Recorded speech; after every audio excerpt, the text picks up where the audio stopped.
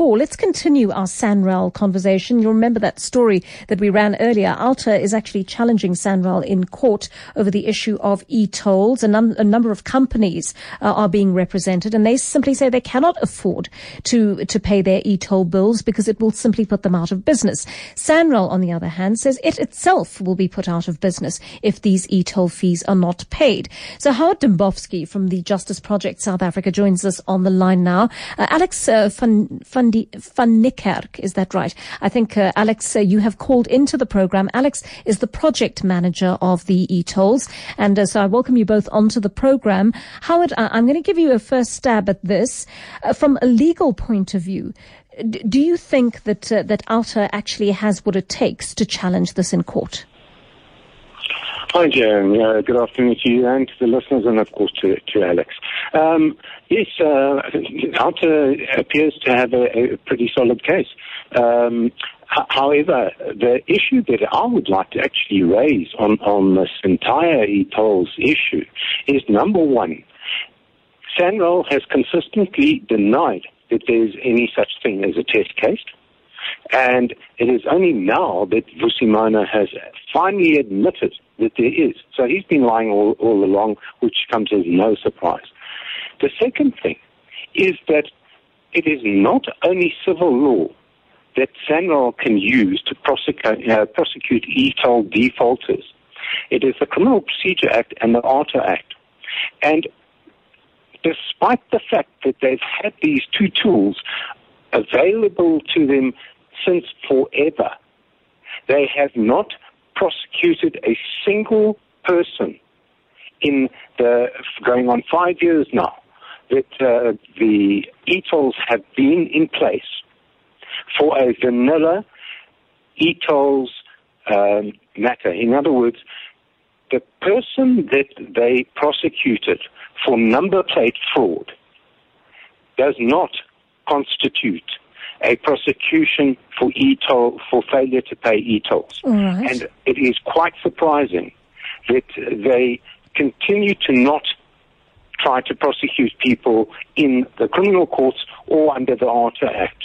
Let me just ask Alex van Niekerk about that particular issue. Howard, Alex, tell me, why have you not used these two tools in your arsenal to prosecute? And before I get there, I just want to go back one step. I think in terms of the challenging of the e-toll legality, it's been challenged many times, and by Alta specifically, and it was found by the courts, both the High Court and the Supreme Court of Appeal, that the process was legal and that the roads are legally implemented as toll roads. So it has been challenged. This is a different way in which Alta is approaching it, and we want to get this case as quickly as possible to court. And it's basically exactly the same case that is going to court, so we will need to wait and see what's happening. But for as long as people are told for some reason it is illegal, they believe that it is illegal, and therefore we want a court now to finally say, well, in terms of the declaration it was legal, in terms of that challenge, but in terms of a civil summons, whether it's legal or not. All right. And we will wait for the courts to make that decision. Okay, so let's get back to the issue of... The criminal case that David was referring to.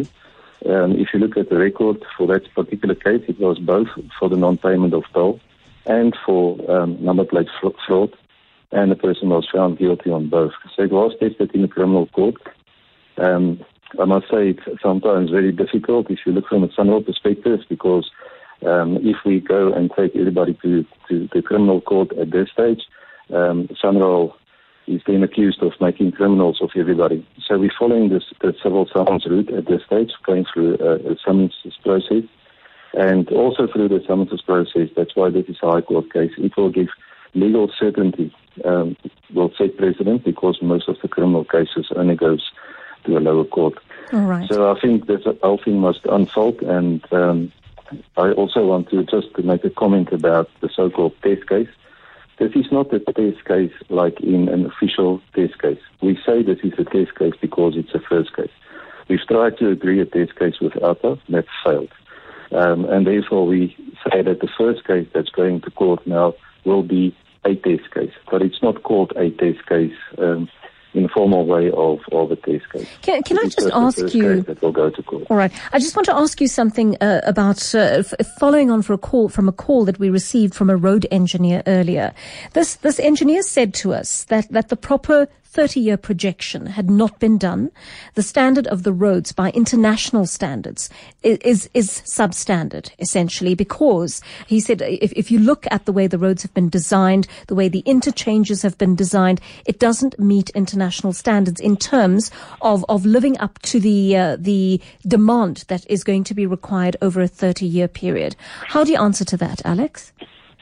Well, that's actually the way I called in, because some of the design engineers that work on the project called me. I didn't listen to the program and was so upset that somebody can make statements like that and call himself a design engineer.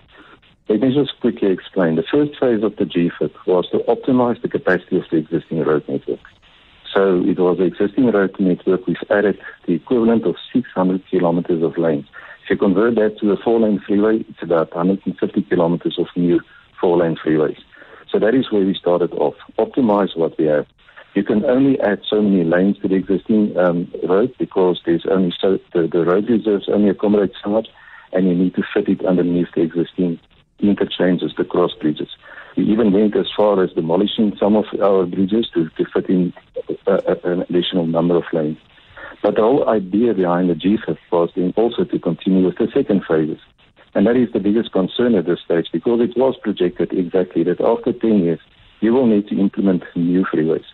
150 kilometers of new freeways was earmarked to be implemented as the second phase of the GFIP. Because if you take an interchange like Kaluli, there's nothing else that we can do. The interchanges, I think, is really in terms of international standards, and if you travel internationally, at a very high standard. Our road network is at very high standard. Yes. ITS, and we are providing on-road services. So I don't think anybody can question the existing freeways and the upgrades that were made. Alex, I just need to query this. I mean, you're asking the public to pay for e-tolls. Are you saying that in 10 years' time, more money will be required from the same public that's forked out for the current e-tolls in order to start another building project? So in terms of the original e-toll project, it was aimed at having a sustainable revenue stream so that you don't need to go back and ask more. It is you pay for when you use the road, and the tariff will be exactly the same. So whether you use this road or whether you use a new road or whatever, it's the same tariff and it's linked to the distance you are traveling. So if you're not a road user of the GFIP, you don't pay anything at all. But if all right, but that's not what I asked you. I asked you, is there going to be further renovation in the next 30 years that hasn't been budgeted for, that falls outside of the e-toll budget? I think I'm trying to explain to you that in terms I'm running out of time, Alex. Can you just make it as succinct as possible, please? In terms of project financing, it would have been accommodated within the financial model. So it's not additional money that needed to be forked out. The problem is that if you don't collect, like we don't collect at the moment, the financial model is not going to work. All right. Thank you very much, Alex van der Kerk. He is the project manager of e-tolls. Howard Dembowski before that from the Justice Project South Africa, raising some of his concerns.